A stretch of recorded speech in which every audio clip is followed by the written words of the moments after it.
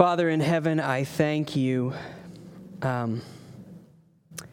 that though there is nothing in our fallen hearts that would have sought you and desired you, Father, that you pursued us. I thank you for the gospel that saved us. I thank you for your sweet fatherhood we have through it. And as we open up your word this morning, may we delight to see what a good Father you are. May it be an encouragement to us. May it be a comfort to us. May it be a sweet exhortation to us to come, to ask, to seek, to find, and to know that you answer those requests. In the name of Jesus Christ, we pray this in his name. Amen. Turn with us to Matthew 7, verses 7 to 12. As we've walked through the Sermon on the Mount together and heard Jesus announcing his kingdom, we've seen that perhaps the distinguishing factor of that kingdom that Jesus emphasizes here is that it will be a kingdom of righteousness. In the Beatitudes, we see that this kingdom's inheritance is for those who hunger and thirst for righteousness. And throughout the sermon, Jesus confronts us with both the incredible height of that standard of righteousness of his kingdom, and also how deeply it is meant to bore into our hearts. It's as high as loving our enemies and being generous with those who treat us unfairly. It's as high as always speaking honestly, as honoring covenant fidelity with our whole heart.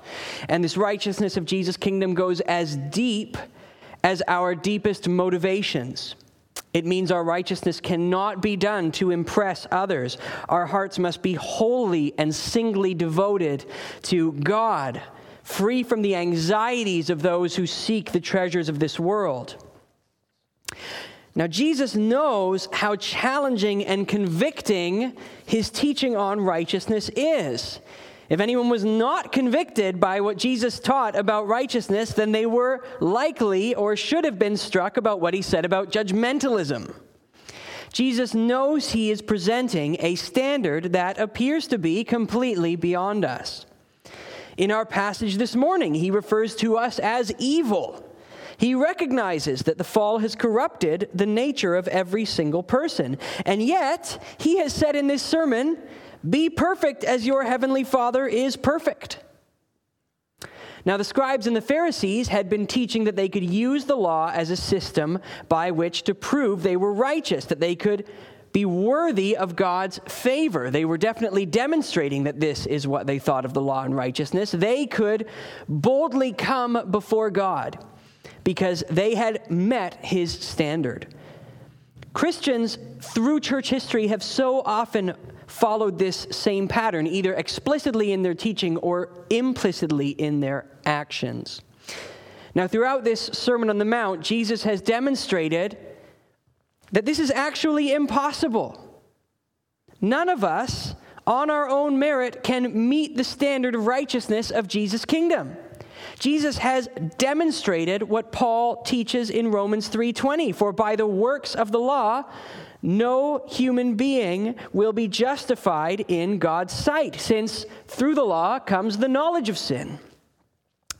Jesus' standard of righteousness, even what he teaches about the righteous standard of the law itself, reveals that we have fallen short.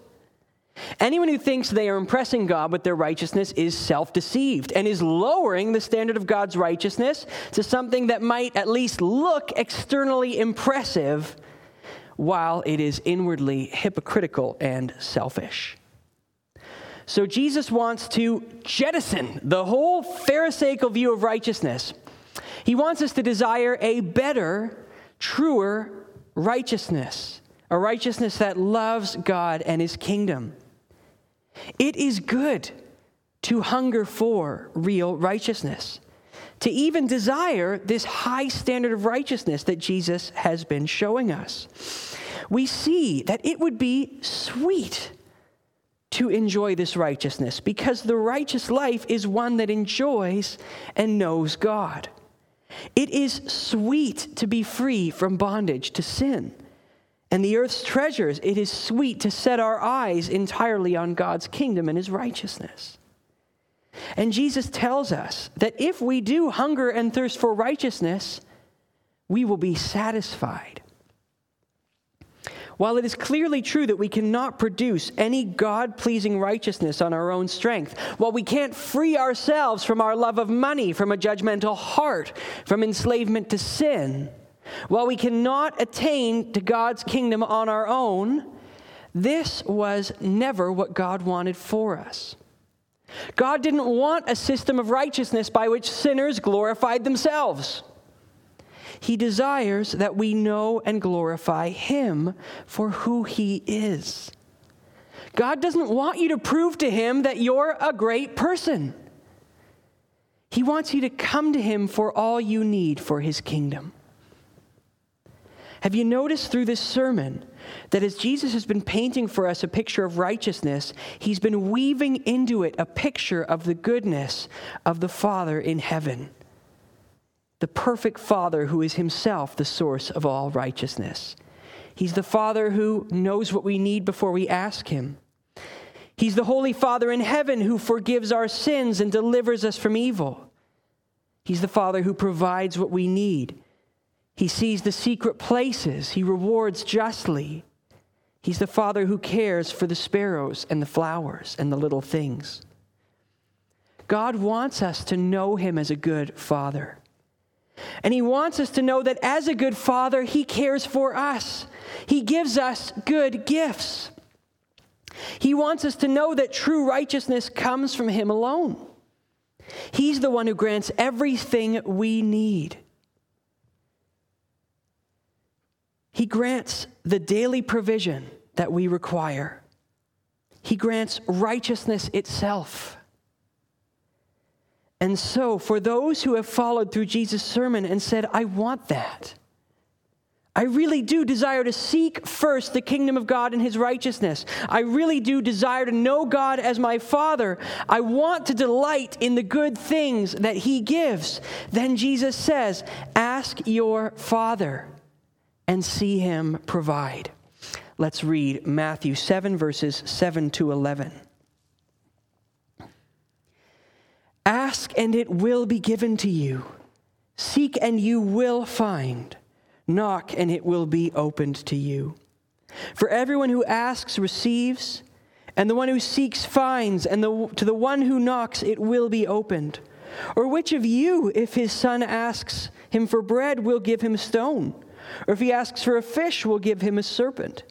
If you then, who are evil, know how to give good gifts to your children, how much more will your Father who is in heaven give good gifts to those who ask Him?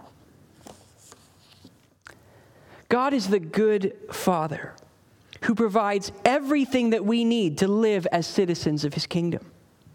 We have seen throughout this sermon that Jesus has given that the Pharisees' view of righteousness was both rooted in and produced a misunderstanding of who God is.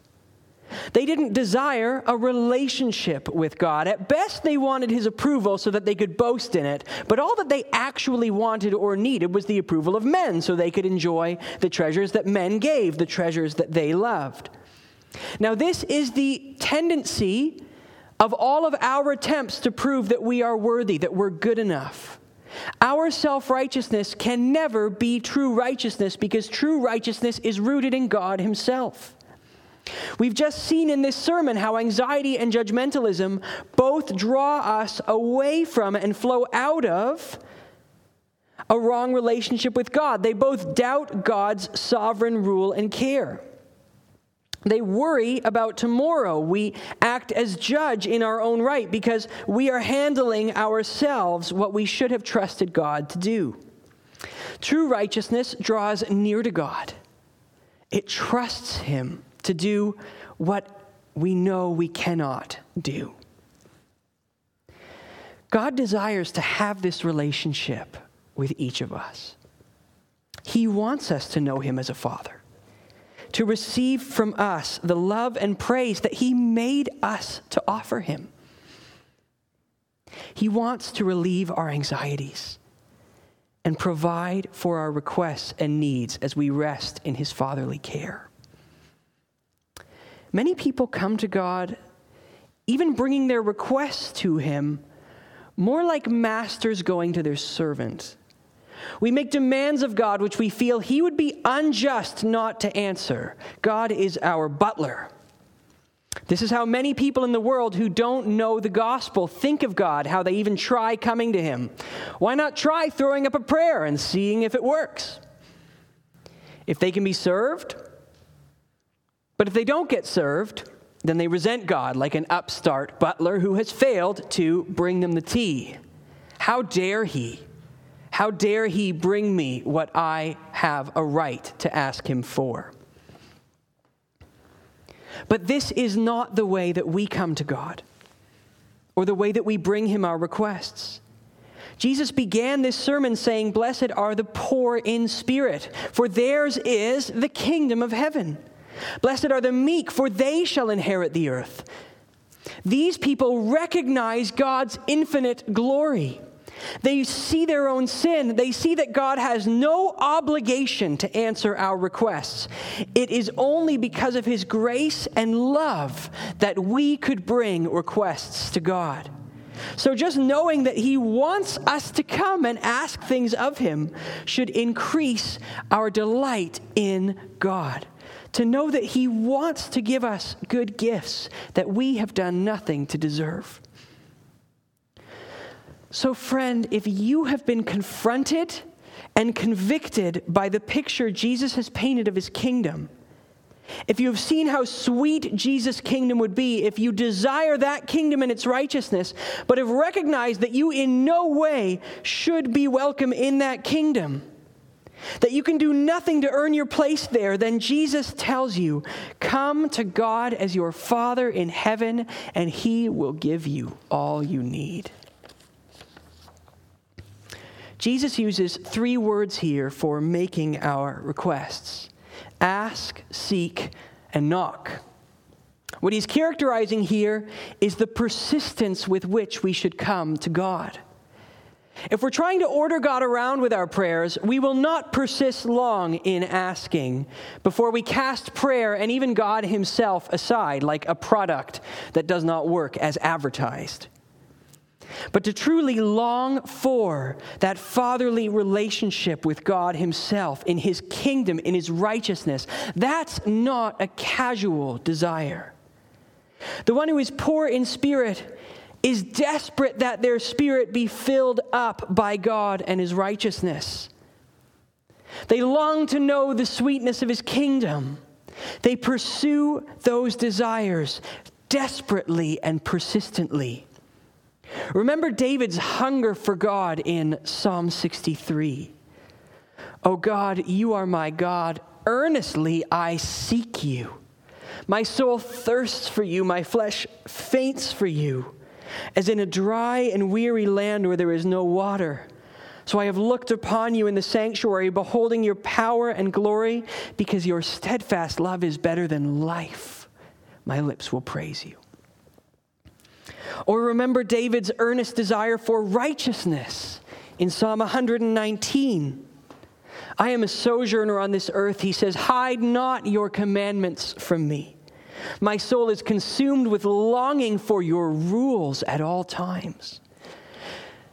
This is the heart that is singly fixed on God. It comes to him persistently and earnestly. Its greatest desire is to know God, to be in his house, in his kingdom. This is the heart of a citizen of Jesus' kingdom. So friend, be earnest to know God and his righteousness. Plead with him for it. Ask, seek, bang on God's door with your prayers and petitions to know him more and enjoy his fatherly care for you.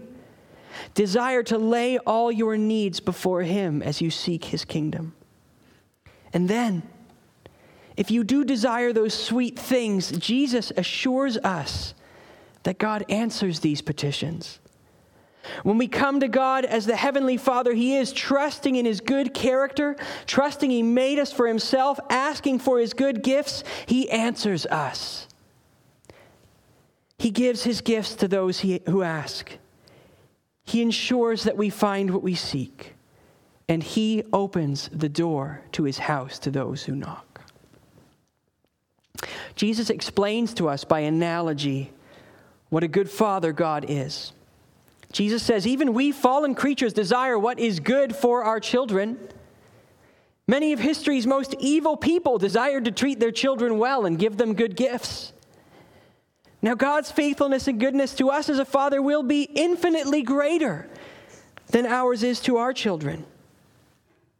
This analogy also helps us to understand how God gives us what we need, how he answers our prayers and requests. Because God is also infinitely wiser, more discerning and righteous than we are. Now, a shallow and isolated reading of this passage has sometimes encouraged people, even people who don't really believe in God or desire to know him, to hold him accountable, to say yes to everything they would want from him. It's fueled the butler approach to prayer. If you just have enough faith or want it enough, God will grant everything that you wish. Of course, this Sermon on the Mount itself has shown that this is not true. But even in this passage, Jesus says, God desires to give us good gifts. He says, which of you, if your son asks him for bread, will give him a stone? If he asks for a fish, will give him a serpent? If you then who are evil know how to give good gifts to your children, how much more will your Father who is in heaven give good things to those who ask him? The good gifts we give our children are those which encourage their growth, which edify them, and are in the interests of their flourishing.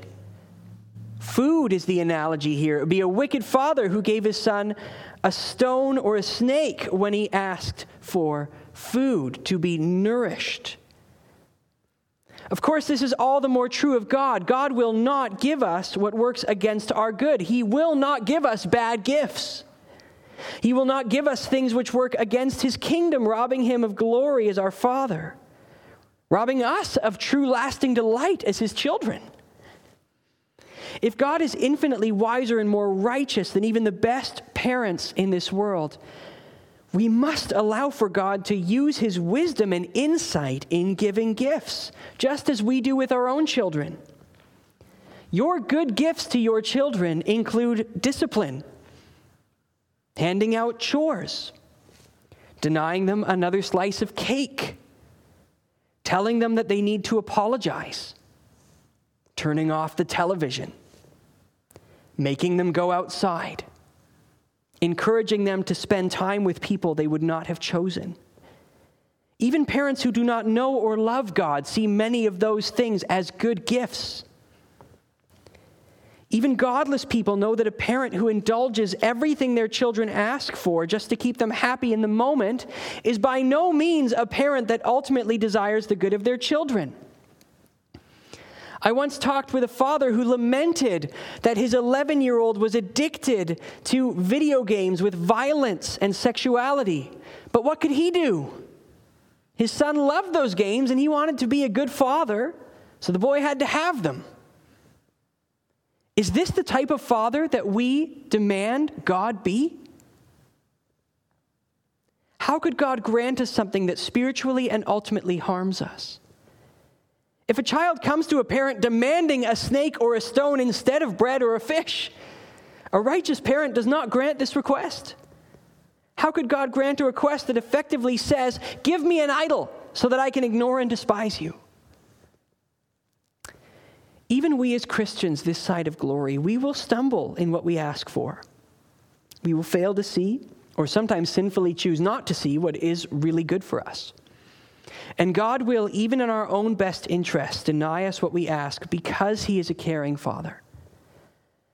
I expect many of you can likely remember things you asked God for in the past that you now see were not good.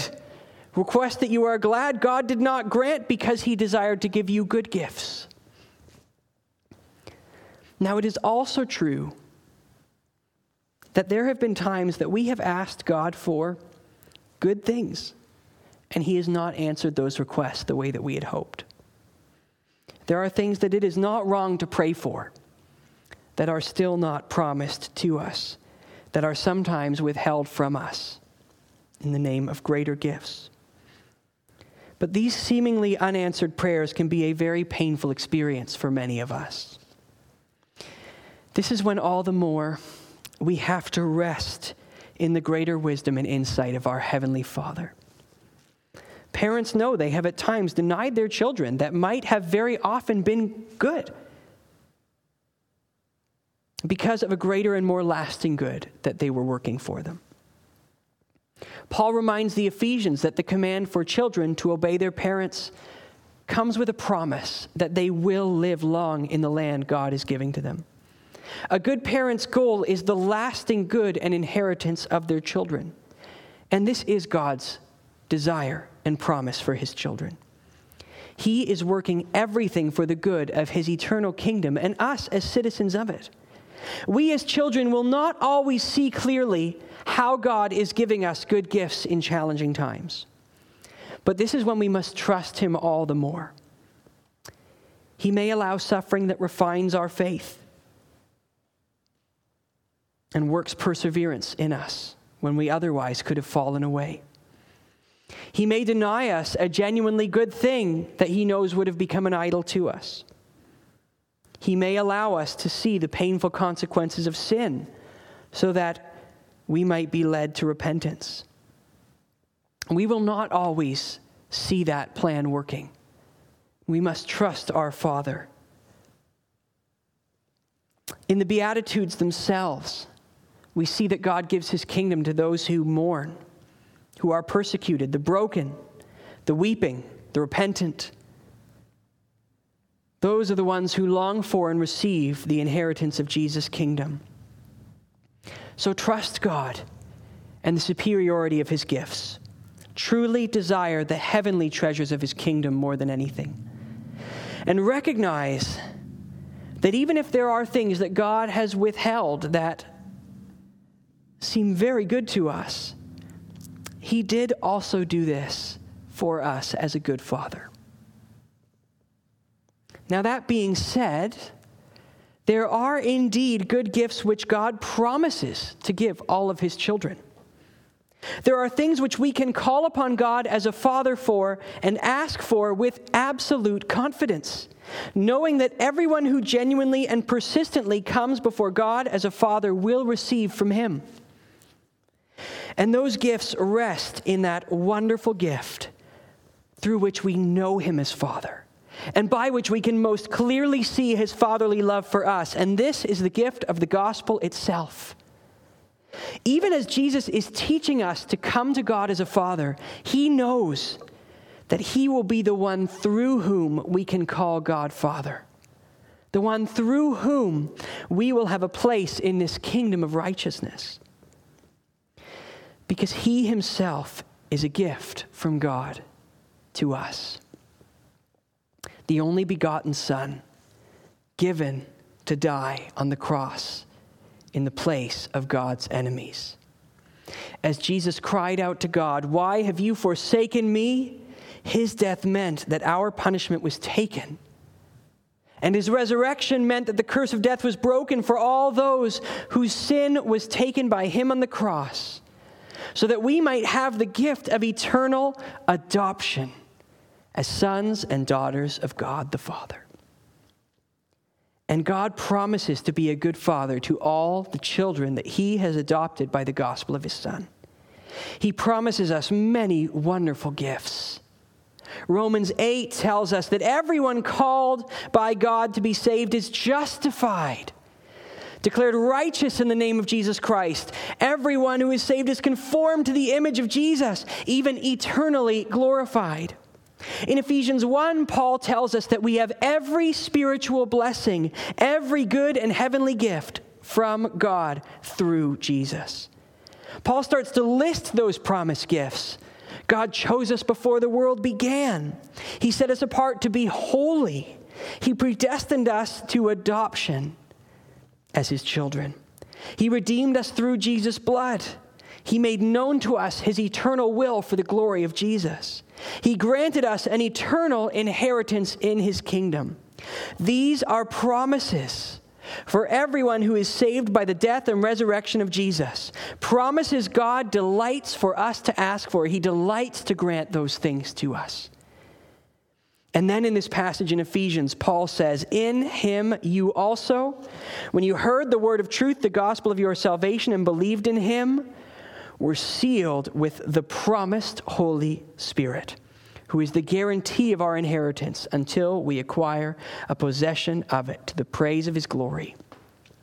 When we see Jesus reiterate this same sermon that we're reading in Matthew, when he reiterates it in Luke, he says, if you then who are evil know how to give good gifts to your children, how much more will the heavenly Father give the Holy Spirit to those who ask him? The Holy Spirit is the chief of gifts given to those who are saved by the gospel of Jesus Christ. It is if our greatest desire is for God himself, then we delight to know that the Holy Spirit is God dwelling with us. He is God making his abode in our hearts. And the Spirit living in us gives us assurance of salvation. He is the guarantee of our eternal inheritance, all the eternal gifts of God. And he is the one through whom God grants us this gift of sanctification. It's through him that we are progressively conformed to this high standard of righteousness that Jesus says will set apart the citizens of his kingdom. Indeed, it's the Spirit who helps us come to God as a Father. He helps us to persist in prayer, which works towards that righteousness. Now, Romans 8 teaches that he even helps us in our weaknesses. When we struggle to know what it is good to pray for, he prays for us according to God's will. He ensures that we receive every good and lasting gift from our Father in heaven. The Spirit's work in us will also shape our desires, using God's word to shape the requests that we will bring to God. He will help us see what is truly good and desirable. Our daily requests will more and more reflect the gifts that God has promised us. Our requests will reflect the growing desire that the Spirit is working in us to seek God's kingdom and his righteousness. This will even shape how we bring our daily needs to God. Our daily bread, the things that Jesus says will be added to us when we seek first his kingdom and righteousness. The Spirit will help us to trust in the great lasting good that God is working, the perfect gifts that he is giving, as he answers our prayers according to his perfect wisdom and righteousness.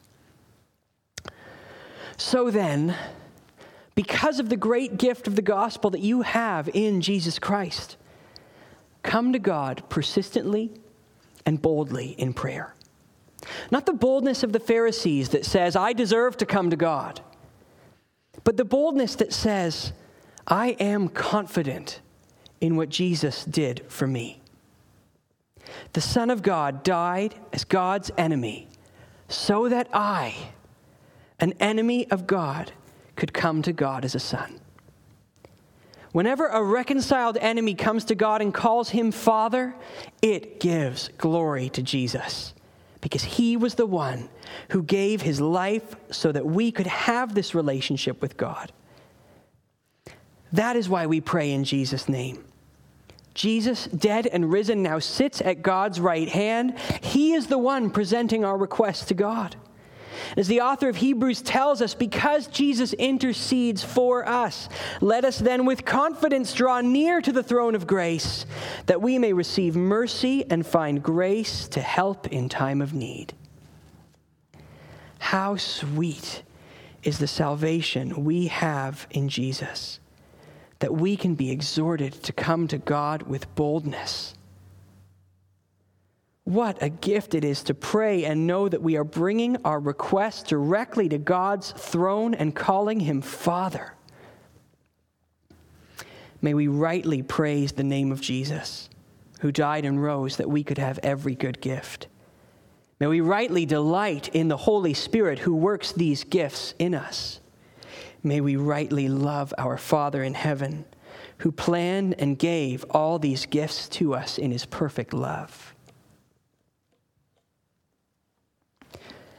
Returning to our passage, now that Jesus has established that we can receive from God what we need to seek his kingdom and righteousness, he next gives us a maxim that in many ways sums up what he has been teaching on righteousness up to this point.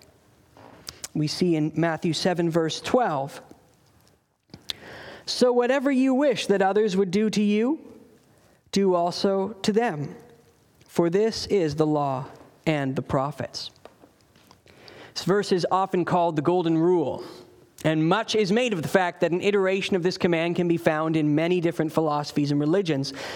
The people of this world can recognize a good moral rule when they see it. Often they can. Love each other. Share your toys.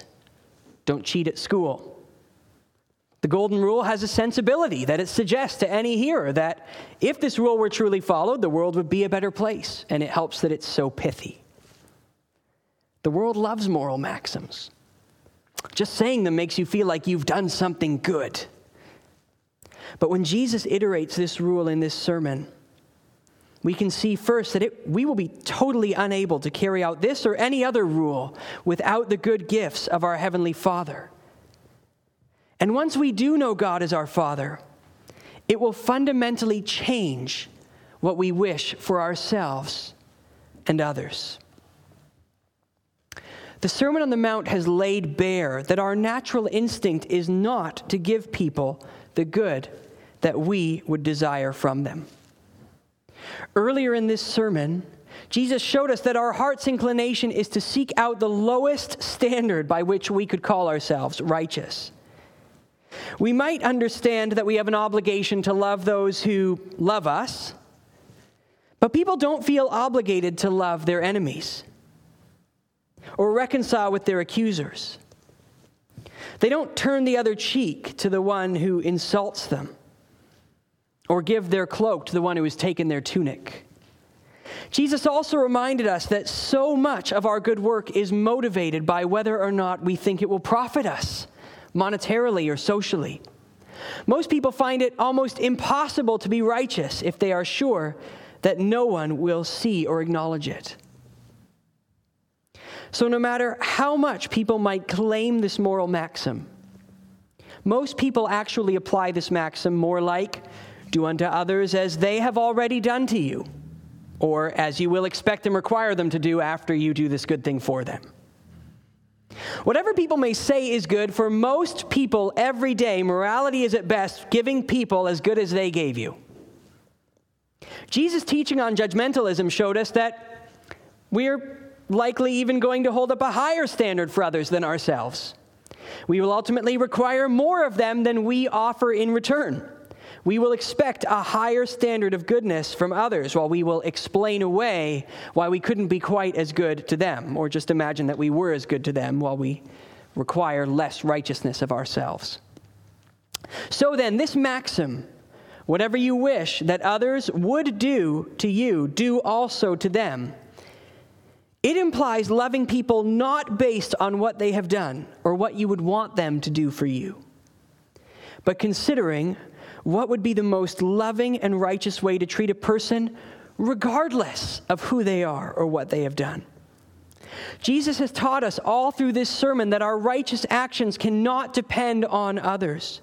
You will never be able to stand before God and say that you were right to sin because you were sinned against. You will never be able to justify withholding your love from someone because they didn't love you. Our righteousness is motivated by the love we have for God. It is to be independent of the actions of others. We should base our actions on what we would most desire others to do for us, not what they have or have not done for us. Jesus says the whole law and the prophets are summed up in this maxim. We remember that in chapter 5, in those contrasts Jesus gave us, he showed that a shallow, literal reading of the law was never how God's law was meant to be read and applied. Each commandment was meant to bore into our hearts and show us what Jesus loved. God's people could never say, well, the law didn't speak to that issue. There wasn't a law about that. Or, I didn't actually break any rule. All the law, do not murder, do not commit adultery, do not covet, points to surrendering ourselves and our desires completely to God and then to others to love and care for them. This maxim that Jesus gives us shows how righteousness, even as it was revealed in the Old Testament, certainly as it was revealed in the Sermon on the Mount, is meant to touch every aspect of our lives. We see this same thing again in Matthew 22 when Jesus is asked, what is the greatest commandment found in the law, found in the Old Testament? Jesus says, you shall love the Lord your God with all your heart, with all your soul, and with all your mind. This is the great and first commandment, and a second is like it. You shall love your neighbor as yourself. On these two commandments depend all the law and the prophets. The command to love our neighbor as ourselves looks a great deal like this command that we are looking at in the Sermon on the Mount, doesn't it? It's got a similar structure. It's got similar implications. And in both cases, Jesus sees that these commands, the crux of the Old Testament, the crux essentially of his own standard of righteousness for his kingdom, is found in them. But to love other people like we love ourselves, to desire for them the good that we would have them do to us, depends first on loving God wholeheartedly. This is clear. Even when God first gave the 10 Commandments, it's clear. When he lays the foundation of the law, it's only after he's given his people the commands to love no other God than him, to worship no idols. Then he can give those commands which address their actions towards each other. And all of those commands, the whole 10 Commandments, flows out of that first declaration of the relationship that God's people have with him. He is the God that brought them out of slavery in Egypt. You can see that that's also true in our passage this morning. This maxim that Jesus says, which sums up the law and the prophets, follows from, it depends upon having a relationship with God where we love him and receive his good gifts. We in Jesus' kingdom can look back on the righteous standard of the Old Testament. We can see that it's good. But we cannot love that righteousness unless we first go to the gospel of grace for salvation, or unless it drives us to that gospel. Unless we want to know God as our Father and receive his gifts and his Spirit so that we can actually grow in and delight in that righteousness. As we trust in the gospel and delight in God's fatherly care, we see how he wonderfully upheld his own standard of righteousness, how perfectly he honored his own rule and loved us, not based on how we had treated him or what we could offer him, but based on his own perfect righteous character. By calling us sons, he gives us the love that Jesus, that God himself alone deserves. Jesus honored this maxim by serving and dying for his people, who should have loved and honored him as king, but instead despised and rejected him. And when we are saved by trusting in Jesus and his wonderful gospel, as God adopts us and gives us his gifts, conforming us to the image of Jesus, then we can love others, not because they loved us, and give not because we expect in return. We can do good to others based solely on the standard of righteousness that we have seen and loved and desired and delighted in, which we find in God himself. And remember that many people in this world, they recognize, at least to some degree, that this maxim, this standard of righteousness is good. And they will see in us that this standard can only truly be upheld and delighted in by those who know God as Father through the gospel of Jesus Christ. While most people in this world love others and even love God based on how well they think they've been served, we can be salt in light by loving those based on how we would have desired they treat us, what we're expecting nothing in return from them. We can even love our enemies, and God will be glorified even in this world, because he alone gave us the good sanctifying gifts through which this righteousness can be worked in us. And so, friend, you might be one of those people who sees that this righteousness is good. It would be good if everyone treated each other this way. And if this rule sums up the law and the prophets, as Jesus says it does, then you might agree that God has a good standard of righteousness. But then you look into your own heart. You see that unless you are self-deceived, you really cannot live up to that perfect standard. You have fallen short of what you yourself say is good. And if God judged by this standard, you would be worthy only of his wrath and punishment. At best, you're getting by day to day, trying to be good to the people who are good to you. You will never know true, selfless righteousness until you know God as your heavenly Father. You can't love what is good or carry it out without knowing the God who is the source of all righteousness. But the good news is that he desires that you would know him as a father. He desires to adopt you. And he does so through Jesus Christ, who loved others with a deep, compassionate love, even as they nailed him to a cross. And through his loving sacrifice, God offers you forgiveness, freedom from his wrath and an eternity in hell, and a right to be called a child of God if you believe in Jesus Christ. Then you can bring all your requests to him. Even the request to love him and others in a way that seems impossible now. Call out to him and enjoy the sweet gifts and eternal inheritance that he gives to his children. And then, brothers and sisters, you who know and delight in the gospel of Jesus Christ, as you have heard God's standard of righteousness today, as you've heard it through this sermon, if it has convicted you, like it has me, let God's standard of righteousness continue to draw you back to the cross, back to repentance and grace. Let this Sermon on the Mount draw you back to your knees as you more and more see and desire the true righteousness of God, and then boldly come to God in the name of Jesus and his gospel of grace, bringing your requests, asking, seeking, knocking on the door for the good gifts that we have through his gospel and his Spirit, trusting that he is a good Father who provides for his children. I'm going to close this sermon with a benediction this morning, and I don't think any of us will be disappointed by hearing two benedictions.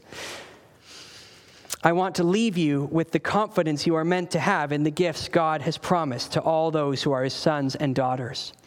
1 Thessalonians 5:23 and 24 says, "Now may the God of peace himself sanctify you completely, and may your whole spirit and soul and body be kept blameless at the coming of our Lord Jesus Christ. He who calls you is faithful. He will surely do it." Let's pray. Father, I thank you that we can call you Father. I thank you that you want us to call you Father, that you desire that we come to you and call you by that name, because that is who you are.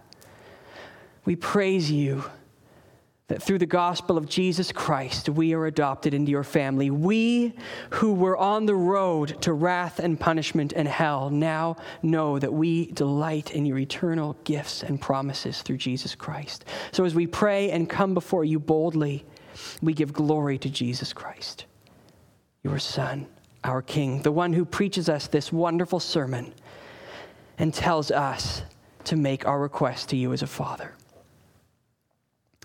So, Heavenly Father, I pray that now as the people of God, as we come before you, Father, may we ask, seek, and knock for those good gifts that you desire to give us, knowing, delighting in, thanking you for those gifts as we receive them. May we trust your wisdom when we who are not yet sanctified ask for things that seem denied, when you answer in ways that we would not expect or think to be good.